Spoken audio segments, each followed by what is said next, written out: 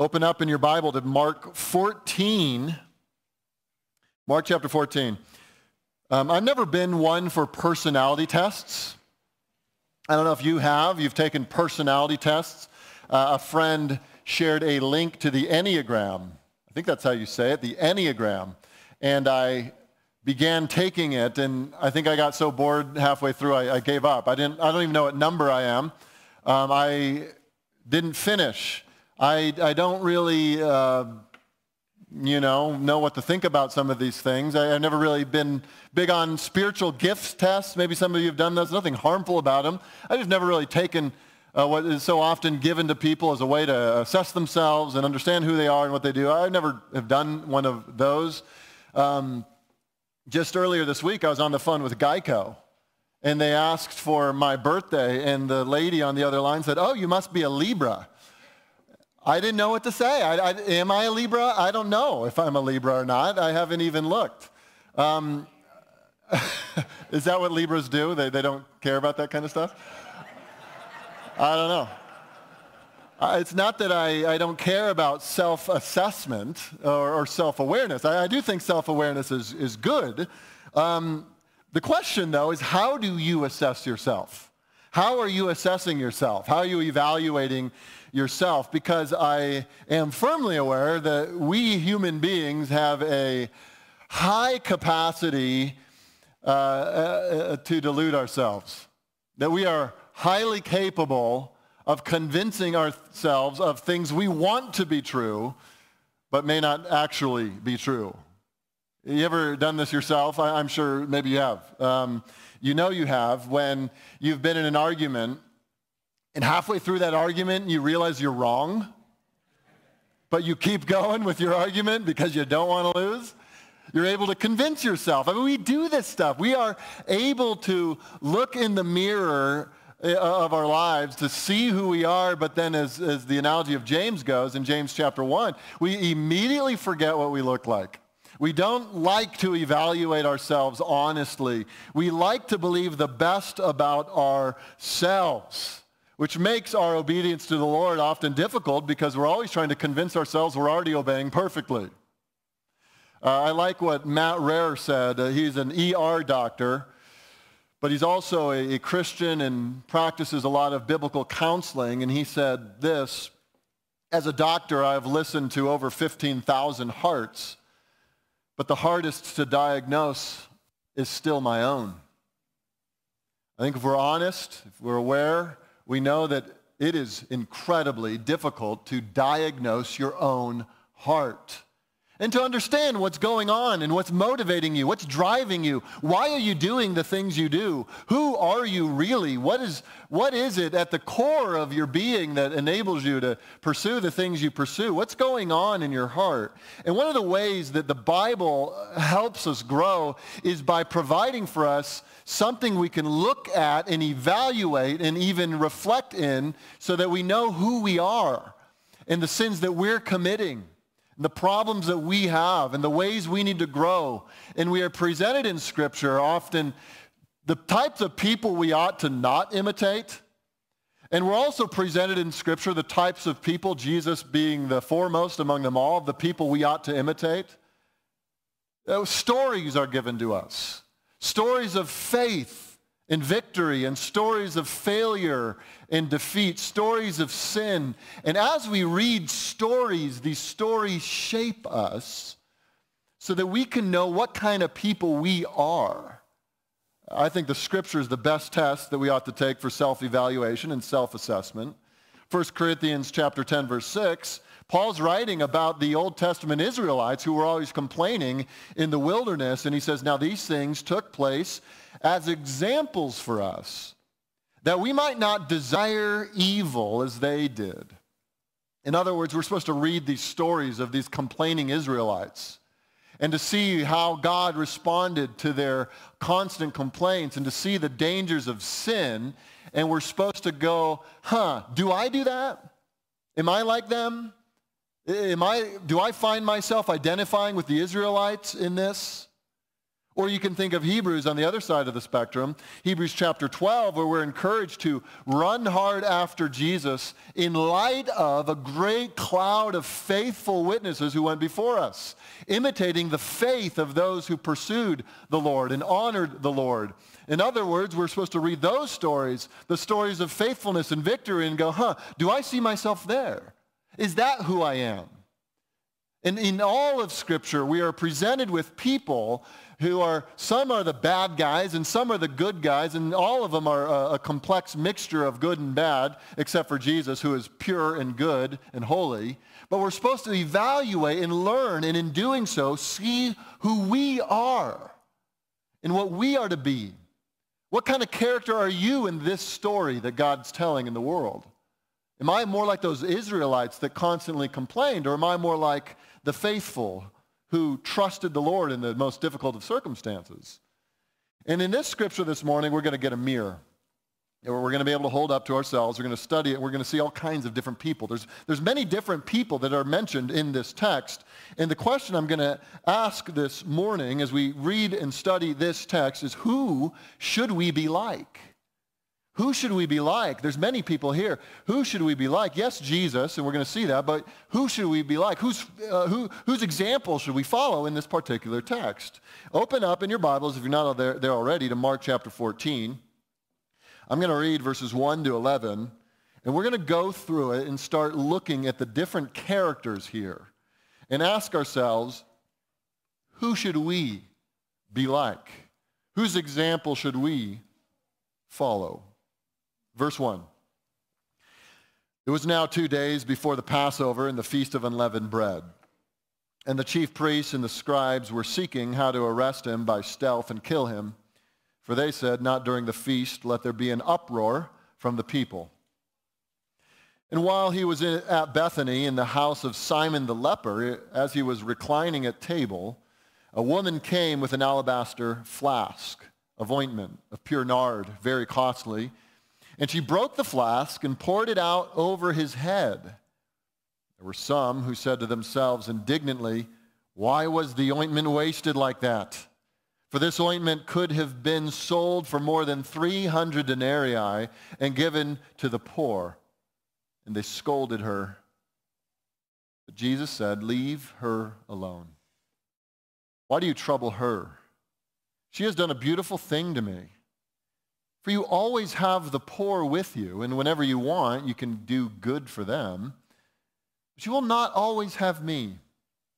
She has done what she could. She has anointed my body beforehand for burial. And truly, I say to you, wherever the gospel is proclaimed in the whole world, what she has done will be told in memory of her. Then Judas Iscariot, who was one of the 12, went to the chief priests in order to betray him to them. When they heard it, they were glad and promised to give him money. And he sought an opportunity to betray him. This is the reading of God's word, and may it have an eternal impact on our hearts as we study it this morning. Who should we be like? Let's begin by kind of setting the context. If you look there back in verse 1, 2 days before the Passover. The Passover is coming on Friday. If you remember where we are in the entire Gospel of Mark, Jesus has entered into Jerusalem to the praise of the crowds. It's the last week of his life because on the Passover, Friday, he will be crucified. So it's 2 days before the Passover. That puts us at Wednesday. Yes, we're finally to Wednesday. We've been on Tuesday for months. That was a long Tuesday. And now we're finally in Wednesday, but not much happens Wednesday. Scholars sometimes call it Silent Wednesday. But we do have what's happening here. It says that the chief priests and the scribes were seeking how to arrest him by stealth and kill him. Now, I want to highlight 2 things that are going on here. First of all, the sovereignty of God in all of this. Mark mentioned as we were preparing for communion that at Passover, the Jews would slaughter a lamb and they would remember their salvation from bondage in Egypt. Do you remember that? The blood would go over the house of the Israelite. The angel of death would pass over the Israelite and they would be saved by the blood of the lamb. And now, all these years, later, Here is Jesus, who has been called the Lamb that was from God, the Lamb of the world, and he now is about to die on Passover. So first notice God's sovereignty and God's providence in all of this, aligning perfectly the events of history so that the Lamb of God will die on the same day that Jews are slaughtering lambs in memorial of their salvation from bondage. What is God communicating? That Jesus is the Lamb of God who takes away the sins of the world. He wants it to be loud and clear. But by contrast, what God is doing is not noticed or recognized by the chief priests, these religious leaders. Look at them. They are seeking to arrest him by stealth and kill him.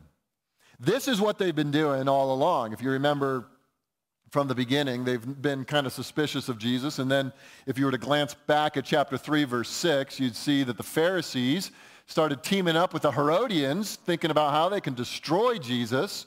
In chapter 12, verse 12, the Sanhedrins thinking about arresting him, but they fear the people.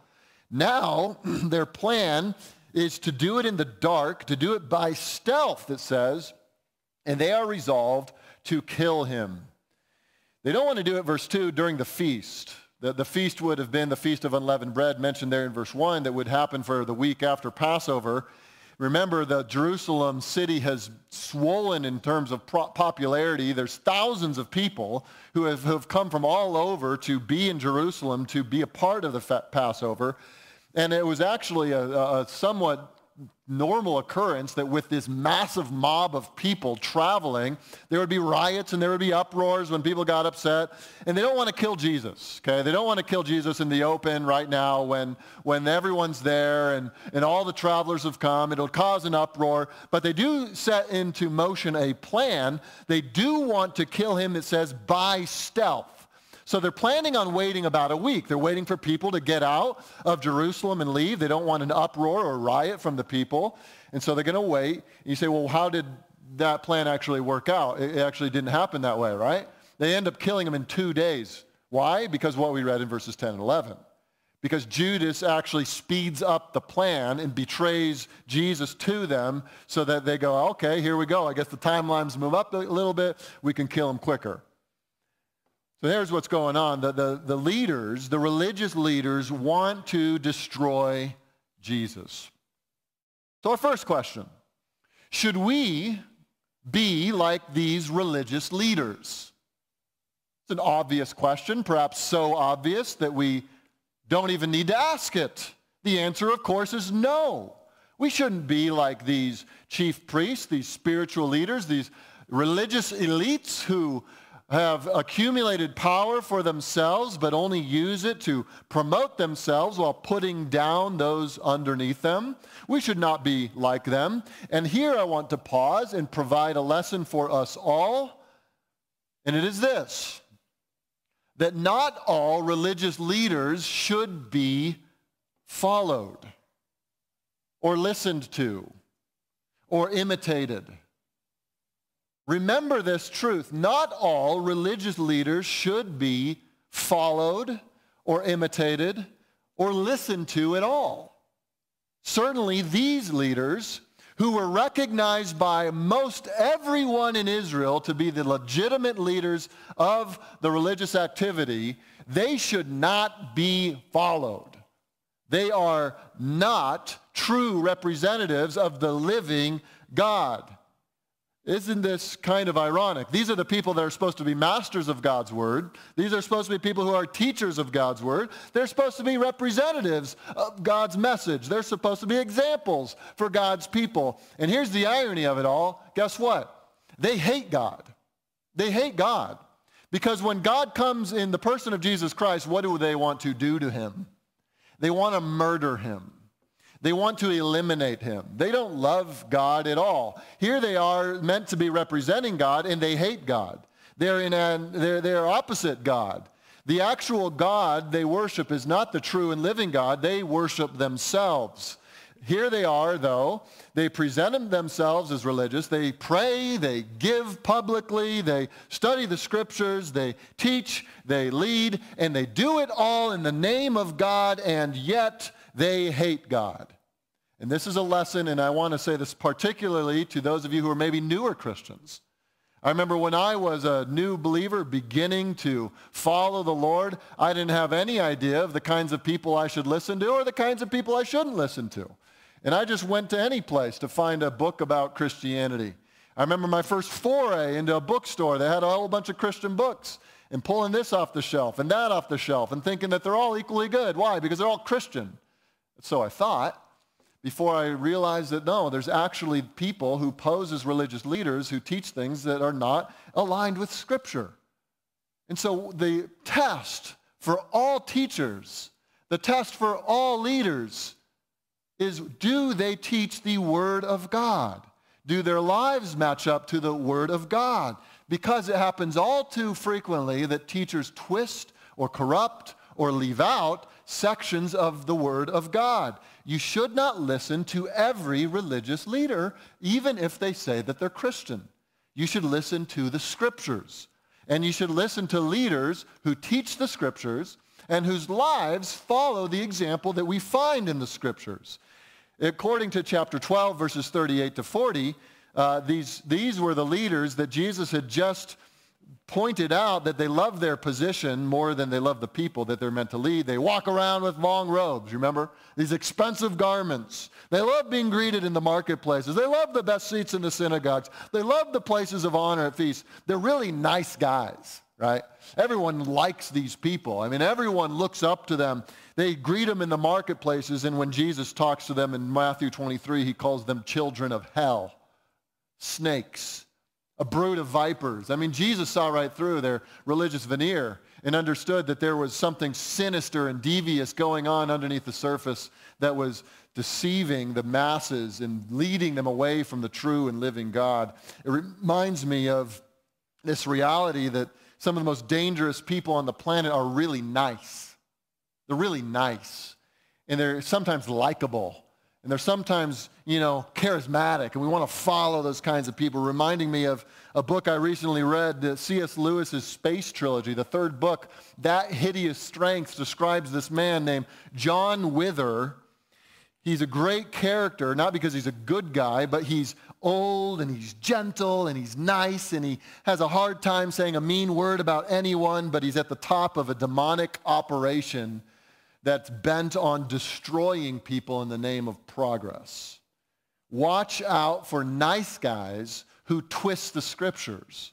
So here we are asking the question, should we follow these religious leaders? Obviously, the answer is no. It is not them that are the good example we should follow. Let's ask a second question. Should we be like the people? Should we be like the crowds? Look at verse 2. For they said, not during the feast, let there should be an uproar from the people. See, here's people who would get upset if Jesus was killed. They wouldn't like it. These are the people that are sometimes called the crowd all the way through. If you look through Mark and you trace the word crowd or great crowd or the people, you'll find it all the way through up to this point that Jesus has had a great following all along in his ministry. They gathered initially because they heard powerful teaching, and then they heard and saw amazing miracles, and then they were listening to the parables, and then in chapter 6 they were fed, the feeding of the 5,000, probably more like 15 to 20,000 when you count all the people together, not just the men. People were flocking to Jesus wherever he went, and in general, did people like Jesus? Yeah. They really like Jesus. I mean, I could get a good square meal from Jesus. He could give me some fish and some loaves, and I might be able to get healed, and I might be able to hear something interesting. He was an amazing teacher, and the crowds all followed him. And this is often what we see here is these people really like Jesus, but are we ever told to follow Jesus like the crowds? We're not. It's not the example given to us.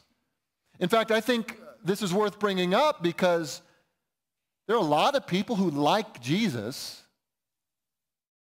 but they're not following Jesus. They're not in a genuine relationship with Jesus. See, the people in the crowds, they knew Jesus. They appreciated Jesus. They even believed in Jesus' power to heal. They had seen miracles. Oh, yes, they liked Jesus. But they didn't follow him. And they weren't his disciples. Jesus, listen, church, Jesus never called us merely to like him. He didn't call us merely to appreciate him. Everyone likes Jesus. And I'll tell you, church, there will be scores of people in hell who liked Jesus. He's not looking for fans.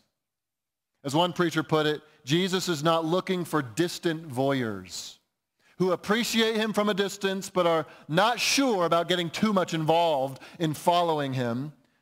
No, Jesus is seeking devoted worshipers. How is your relationship with Jesus? There are many people who fill churches all across America. They're all over this very morning in various types of churches who appreciate Jesus. They like him. They believe in general of the good things that he does, but they would not be described as disciples.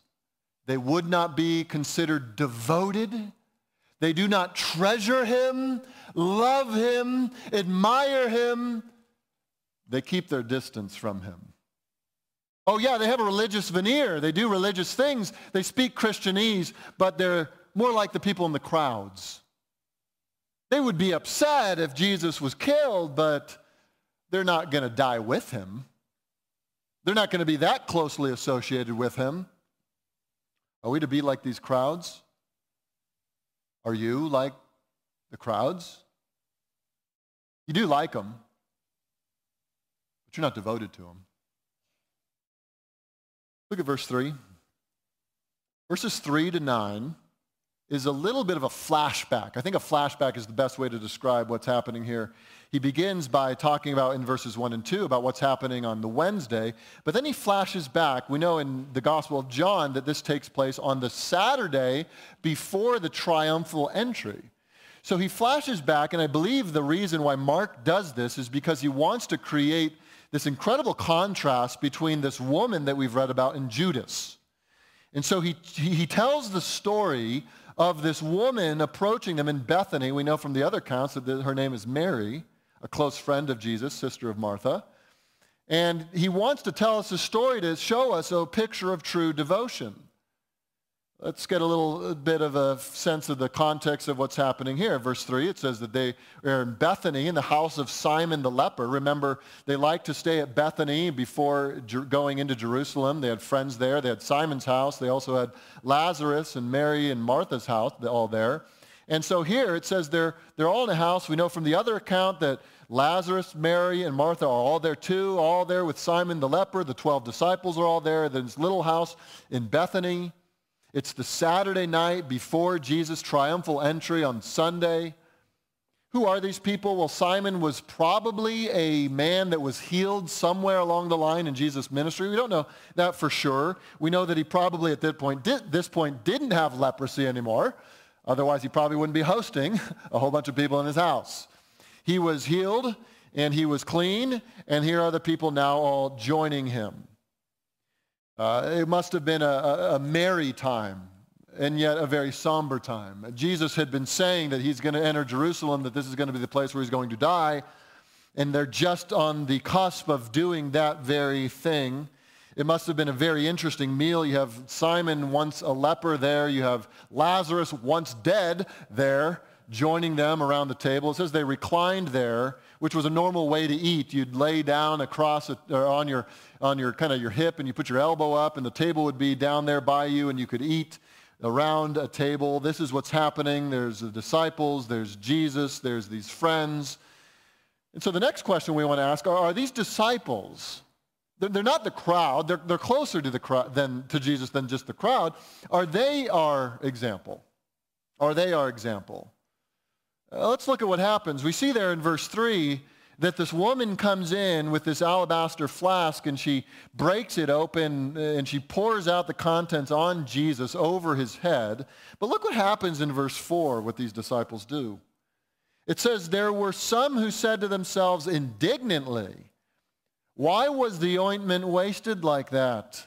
It was a waste, they say. Why was it wasted like that? For this ointment could have been sold for more than 300 denarii and given to the poor. And they scolded her. See, these disciples had seen Jesus show compassion on the sick, touch lepers, healing them, offering forgiveness of sins. They'd seen all these things, offering forgiveness to the worst of sinners. They had seen him show this kind of love and gentleness with people who did not deserve it. And yet in this moment, they react with a snarl to the worship of this woman. In fact, that word scolded, it says they scolded her, is a word that's sometimes used to describe a horse snorting. Like, pfft, like look at this woman.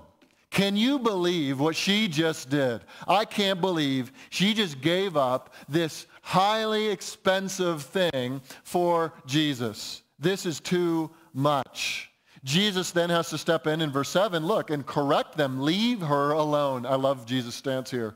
Aggressively stepping in to defend this woman. Leave her alone. Why do you trouble her? She has done a beautiful thing to me. For you always have the poor with you, and whenever you want, you can do good to them, but you will not always have me. In other words, Jesus is not saying, hey, you're not allowed to care for the poor. That's a bad decision. Why would you want to get this money and give it to the poor? He's not saying that.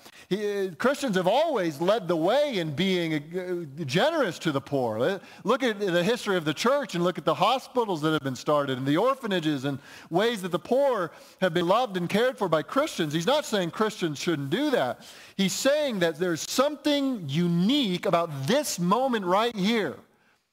What is the greatest commandment? You remember what we talked about a few weeks ago? Jesus answers by saying there's two greatest commandments. One is that you love God with all you've got. Your love for God is the greatest commandment, but there's a second that is attached to it that goes right with it, and that is you love your neighbor as yourself. Remember this? Jesus is pointing out or demonstrating this reality right here. Would it be wrong to give money to the poor? Of course not. But listen, there is something, there's only one thing that is a higher priority than loving your poor neighbor as yourself. And what is it? It's loving God. And here she is demonstrating a love for Jesus Christ. Such an amazing demonstration of love and devotion to him, that is the number one priority, even above generosity to the poor. Think about that. If you're not a Christian and you want to understand Christianity, you need to understand an implication of what's happening here in this text. Because Christianity is not mainly a code of ethics. It's not mainly certain morals that we need to have. It's not mainly that we need to care for the poor or the oppressed, although Christians have all these things. It is mainly about worshiping Jesus Christ. If you want a clear understanding of Christianity, if you're not sure what is at the heart of Christianity, it is this. Is that we are not first claiming that we're good people, we're moral people, we have the right ethics, we're the one who feed the hungry, and we're the ones who give to the poor. That's not where we start. We start with a love and adoration for Jesus. We prioritize him above all else. That's what Jesus is commending this woman for. He is not saying that it would have been wrong to give to the poor. He is saying that it was right to prioritize him. And this is what we need to understand when we're understanding what is at the heart of Christianity. It is Jesus himself, love for Christ. And the disciples see this expression of love and they snort at her. They argue amongst themselves and at her. It's common to see the disciples arguing with one another, but here we see them arguing with her. You see, the disciples might grow up a little bit from this, and they do at some point become examples that we ought to follow, but they're not there yet. The disciples are not the example we are to follow, at least not in this text. But I do want to bring them up to ask you a few questions, because I think we could maybe see ourselves in them sometimes. Sometimes Christians observe other Christians pouring out their hearts in worship, and they become critics of that person's worship.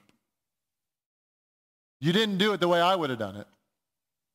You didn't give enough. You gave too much. We become fault finders rather than celebrating the grace of God in that person's life, the love that that person has for Jesus. We become self-righteous just like these disciples, and we snort at the efforts of worship of other believers. Have you ever observed this in your own heart? That you're watching the sincere faithfulness of another believer, and in your heart you suddenly become a fault finder? You begin scrutinizing them and putting upon them such standards that are so high you would never apply them to yourself. Amen. I hope that we grow out of scrutinizing the faithful obedience and worship of other Christians. Yes, we are called to oversee one another's souls. Yes, we are called to help one another get to heaven. Yes, at times we are called to correct and confront. But we are to do so from a posture of humility, not of self-righteous judgment. And not like these disciples who see a genuine act of worship and they can't bear it. Let's not be like the disciples. Here's another question. Should we be like Judas? Many of you, again, are going, of course, I know the answer to this. I've been in church all my life. I know that Judas is the exact opposite of what I should be like. Well, let's think about him for a little bit. Judas is one of the disciples, isn't he? One of those who were called to be with Jesus, who followed him around for 3 years. We're not told very much about Jesus up to this point. We do know from the other gospel accounts that Judas was actually given the responsibility to hold the money. He was the treasurer of the group, which means that at some level the other disciples trusted him to a degree. I mean, he was put in a position where he was given responsibility to watch over the funds of the group. It also says that Judas was really the driving force behind the criticism of this woman. John makes it clear that Judas was the one who kind of lodged this accusation against her and suggested that they should have used the money for the poor. But we also know from the other accounts that the disciples joined right in with Judas when he made the claim. And that means that he did have some measure of influence with the other men in the group. So he had been doing this for many years. He had been at some level trusted. He had some measure of influence with the other people. And think about this. Think about this guy. He had followed Jesus around for now 3 years. He had seen miracle after miracle. He had heard all the teachings, not just the public teachings. He also heard the private teachings that only the 12 disciples got to hear. The intimate times with Jesus, he got to be a part of that. And even beyond that, more than that, you know that Judas was sent out by Jesus to go preach the gospel and to cast out demons? Judas did that. Judas did that. Judas went out preaching the gospel. Judas went out casting out demons. In other words, Judas got to experience some of the power of God in his own life and his own teaching. Look at verse 10. Then Judas Iscariot, who was one of the 12, went to the chief priests in order to betray him to them. How quick the telling and how eternal the consequence. Why did he do it? Look at verse 11. And when they heard it, they were glad and promised to give him money. It's quite pathetic sounding, isn't it? To betray the Son of God for money? We're told in other places that it was 30 coins, 30 pieces of silver. It says that the chief priests were glad. You can almost see, can you see it? The devilish smile on the chief priests' faces as Judas approaches them and works out a plan to get Jesus in their hands so they can kill him. They promised to give him money, and that was it. That's what put him over the edge. Pathetic, really. Jesus, who made all creation, who promises an infinite, imperishable inheritance to all who trust in him, who promises the new heavens and the new earth to be the playground for all God's redeemed for all eternity. It's all ours, church, in trusting Jesus. All of it could have been Judas's, but he wanted this handful of coins instead. It's like a kid choosing to stuff his pockets with Monopoly money. When diamonds and jewels and most precious rubies are offered to him, and they go, oh, no, I don't want that. He betrayed the Son of God for a handful of coins, and I bring him up. I know that you shouldn't act like Judas, and I will say anyway that there are Christians acting like Judas every hour of every day, betraying the Son of God for material possessions, for conveniences and comforts, because it is too hard to be faithful to Jesus. It's too much to obey him. We'd rather just be comfortable. We'd rather seek wealth. We'd rather not be inconvenienced. They prefer money and material possessions over Jesus himself. They would never say it out loud, but maybe the career speaks volumes. Their career demonstrates they love their money more than they love Jesus. Or their life schedule demonstrates they love their money more than they love Jesus. The way they talk to their children says they love money more than they love Jesus. I wonder about you.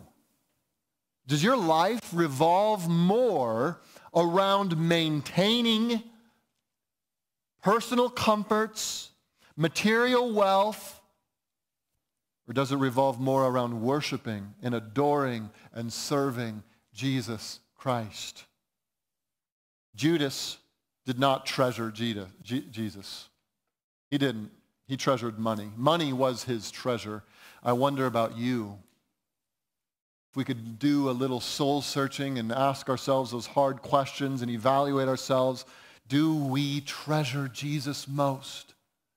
Is he our treasure? Is he our joy? Do we delight in him? Is he our praise? Is he our delight? Is he what we're living for? Or if we're honest, would our bank accounts tell another story? Would our wallets tell another story? What we actually love is ourselves and money. No, we're not to be like Judas. But we ought to recognize that we sometimes act like him. Let me point out again, as a warning, I want you to consider how close Judas was to Jesus and yet was not saved. He was so close. The inner 12, the treasurer, saw it all, experienced it all. And yet Jesus will say about him that it would be better if he was never born at all, which means that he will face eternal judgment in hell. But for 3 years, he looked just like one of the 12 disciples. He looked legitimate. I wonder if that's true of anyone here, that there's an appearance of faithfulness and commitment, but deep down within, there's a Judas heart. Actually is only following Jesus insofar as it's convenient. And as soon as it becomes costly, you will no longer follow him. Are you like a Judas? So close and yet so far? Let's ask the last question. Are we to be like this woman? Jesus defends her in verse 6. Leave her alone, he says.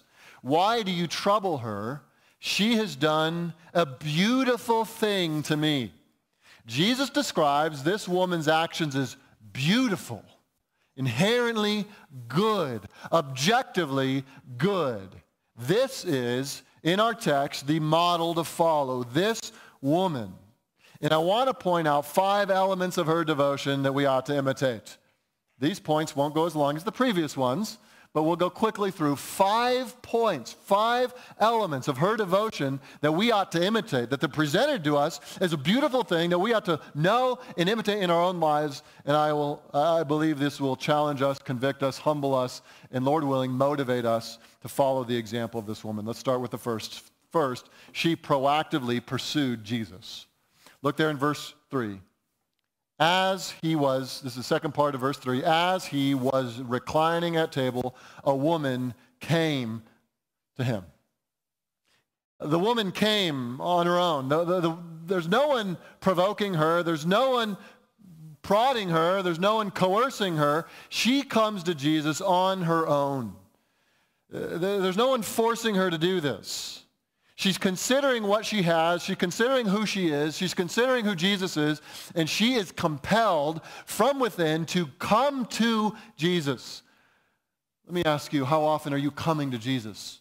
You see, this woman had an opportunity that was a once-in-a-lifetime thing. The very Son of God there in her house with the people that she loves. And she has this opportunity to come to him and to pour out her love and affection in a very unique and specific way.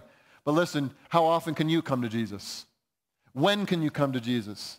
Anytime, any place, for whatever reason. Jesus says, come to me. Come to me. And I want to ask you, how often are you coming to Jesus? Flooding into the gates of his household and calling upon him and clinging to him and praising him. And I want you to notice that she doesn't come only when she has a request to make. She makes no request here. She simply expresses love. This week, if you were to look back at the previous 7 days, have you ever just privately worshiped Jesus Christ? Have you ever just went to him, just filled with praise, thankfulness, gratitude, saying, thank you, Lord. I'm going to praise you for how wonderful you are. Have you done that this week? It is something that every Christian should do every day of our lives. Secondly, she gave a very costly gift. It says here that it was an alabaster flask of ointment of pure nard, very costly. You say, what's nard? Nard was an oil that was extracted from rare plants in northern India. Very expensive. You can actually buy it today. I just Googled. It's also called spikenard. And if you were to buy a 16-ounce bottle of pure organic spikenard, it would cost you a cool $3,952.73. That's today's dollars. When this is obviously made more available, it's easier to get access to. Here, this woman has this bottle. We don't know how she got it. It doesn't say in the text. Maybe a family heirloom passed down from generation to generation. If we were to come up with a number that this would be worth in today's dollars, we could look at that word, 300 denarii. That's what the disciples thought it was worth, which is a whole year's worth of wages. And so we're talking somewhere between $60,000 to $80,000 that this would be worth. And here she goes, spilling it all on the head of Jesus. This is a small fortune. Judas's eyes must have gone buggy as he sees the liquid money dripping off Jesus' head and filling the ground here. And she's doing it, why? For Jesus. She just loves Jesus. I want him to experience this. I want this to be for him. Beautiful is how Jesus describes this. It's costly, wasn't it? This woman is $60,000 to $80,000 poorer as a result of this act of worship. And let me ask you, would you call her irresponsible? Dare you, knowing what Jesus said about what she has done, call her irresponsible? Dare you suggest that she better spend it some way else? Church, what would it look like for you to imitate her? Look back at your life. Again, let's just evaluate 1 week at a time. Have you ever, actually let's start with this last week. Have you ever this last week given anything costly to Jesus? Time, energy, money? Pouring yourself out just simply because you love Jesus. You want to express it. The love in your heart is welling up and you want to express it in some way. I got to do something. I love him. You express your love for Jesus, and maybe you say, well, I didn't do it this week, and I would ask you, have you ever given anything costly for Jesus?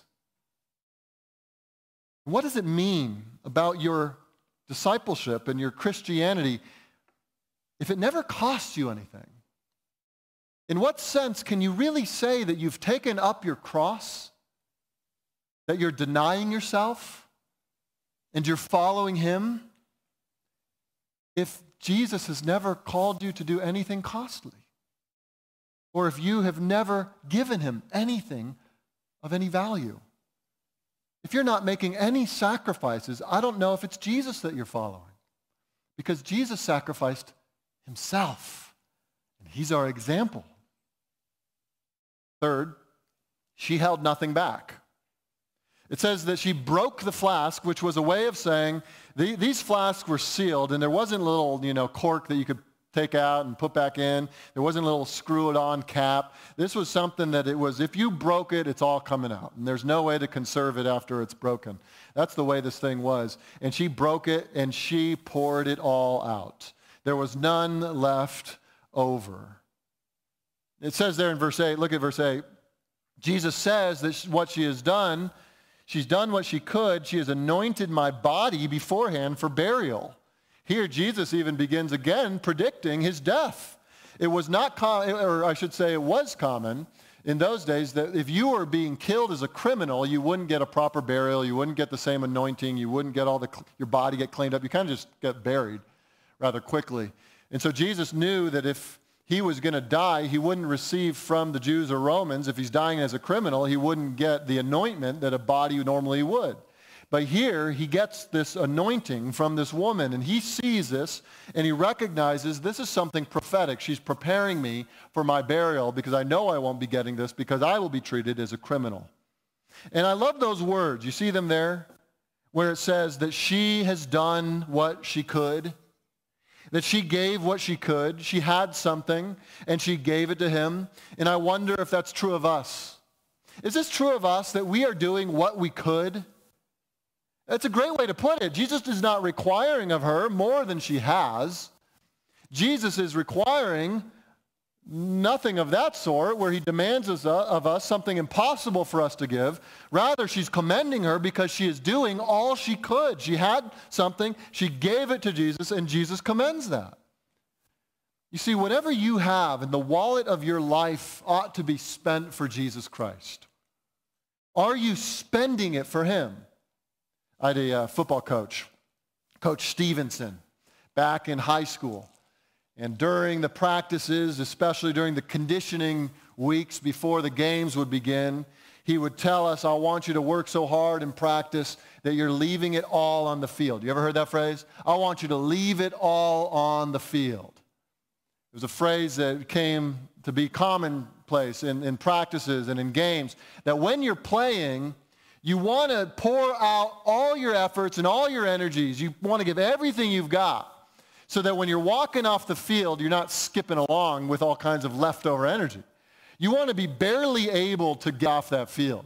Like our coach would have loved it if they got a gurney out to carry us off the field because we had so drained ourselves in practice and in the games. Leave it all on the field. Have nothing left. And isn't that kind of the theme here of what Jesus is calling his people? Leave it all. I grew up following Jesus in a very immature ways, and I remember one of the statements that was said to me as I was a college student, finally beginning to understand the meaning of discipleship and following Jesus, and I remember these words very clearly having an impact on my soul, and it was that your life is meant to be spent, not saved. Are you spending your life? Are you spending your energies for Jesus?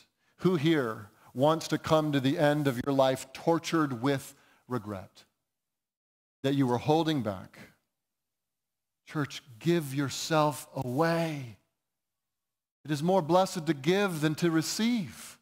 Believe that and give yourself away. Give yourself to this local church. Give yourself to other believers in helping them follow Jesus. Give yourself to your neighbors in telling them the gospel. Give yourself away to the mission God has called you to. Give yourself away, and you will receive a greater blessing than you will ever have obtained by trying to hold it all for yourself. She held nothing back. Fourth, she wanted nothing in return. She wanted nothing in return. She didn't want praise. She didn't want recognition. She didn't want the rest of the guys there to acknowledge what she'd done. She just did it because she loved Jesus. In fact, she even has to face the scolding of these men as she worships. And I want to point out that there are so many people here that are doing things for the Lord Jesus Christ that no one else notices, that will never get public praise, that will never get brought up front, and no one will ever see the impact of their service, but they're doing it in private, and Jesus sees. And if I never personally say thank you, I want you to know that Jesus sees. And he says it's a beautiful thing for you to pour out your life, not expecting to get the accolades of the people around you, but merely saying it's because I love Jesus.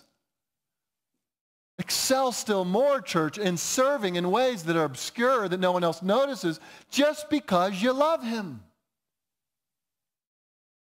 And last, I want to point out that she reflected the gospel in her generosity. Look at this.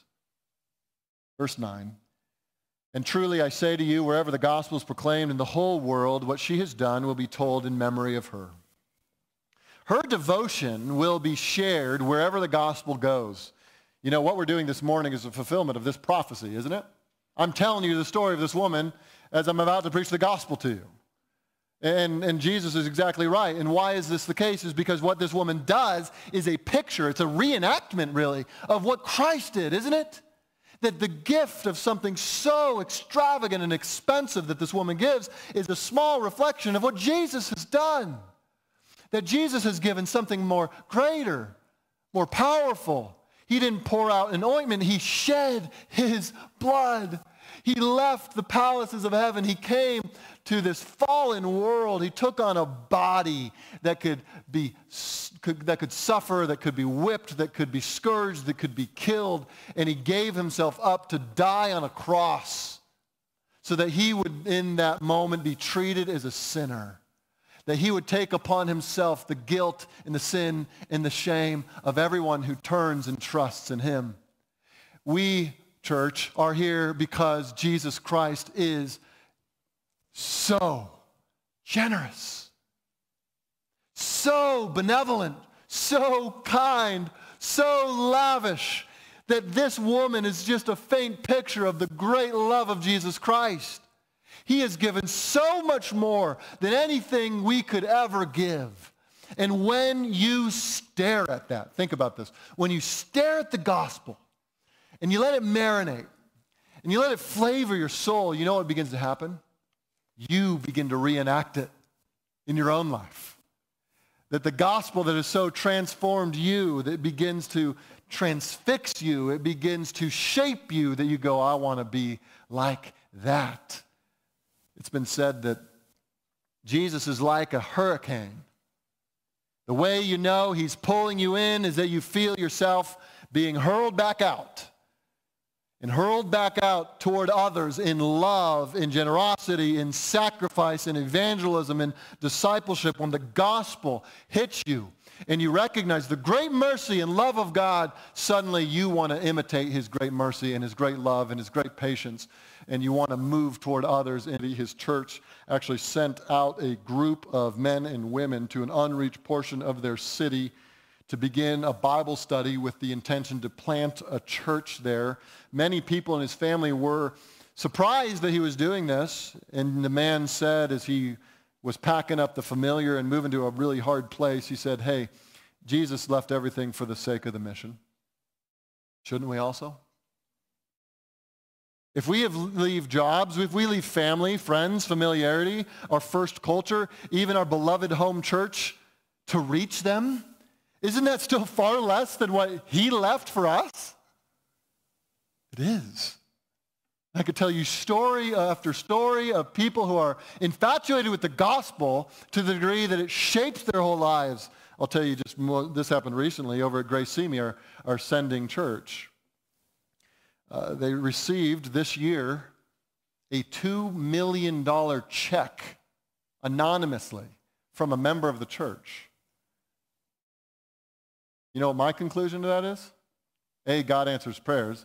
B, someone's infatuated with the gospel, because you don't become that generous unless you have seen the glory of Jesus Christ.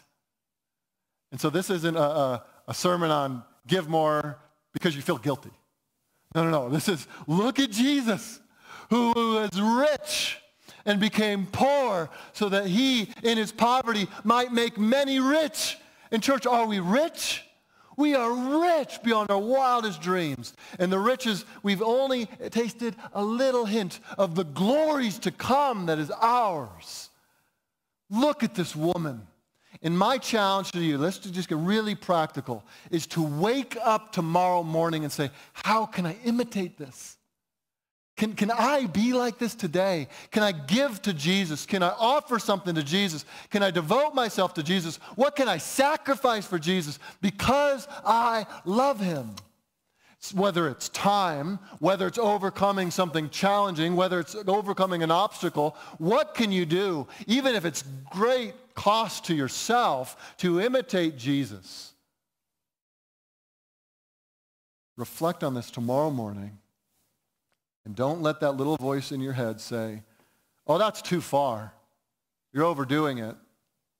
Don't become like a disciple. No, it's not worth it to do all that for Jesus. Express your love for him with the extravagance that he deserves. Let's pray. Oh, Lord, we are reminded of how blind we are to your glory, how desperately needy we are to see the majesty of Jesus Christ. And Lord, we pray that as we behold him, that we would become like him. And that as we become like him, we imitate this woman who poured it all out, expecting nothing in return, even at great cost to herself. Help us, O Lord. In Jesus' name, amen.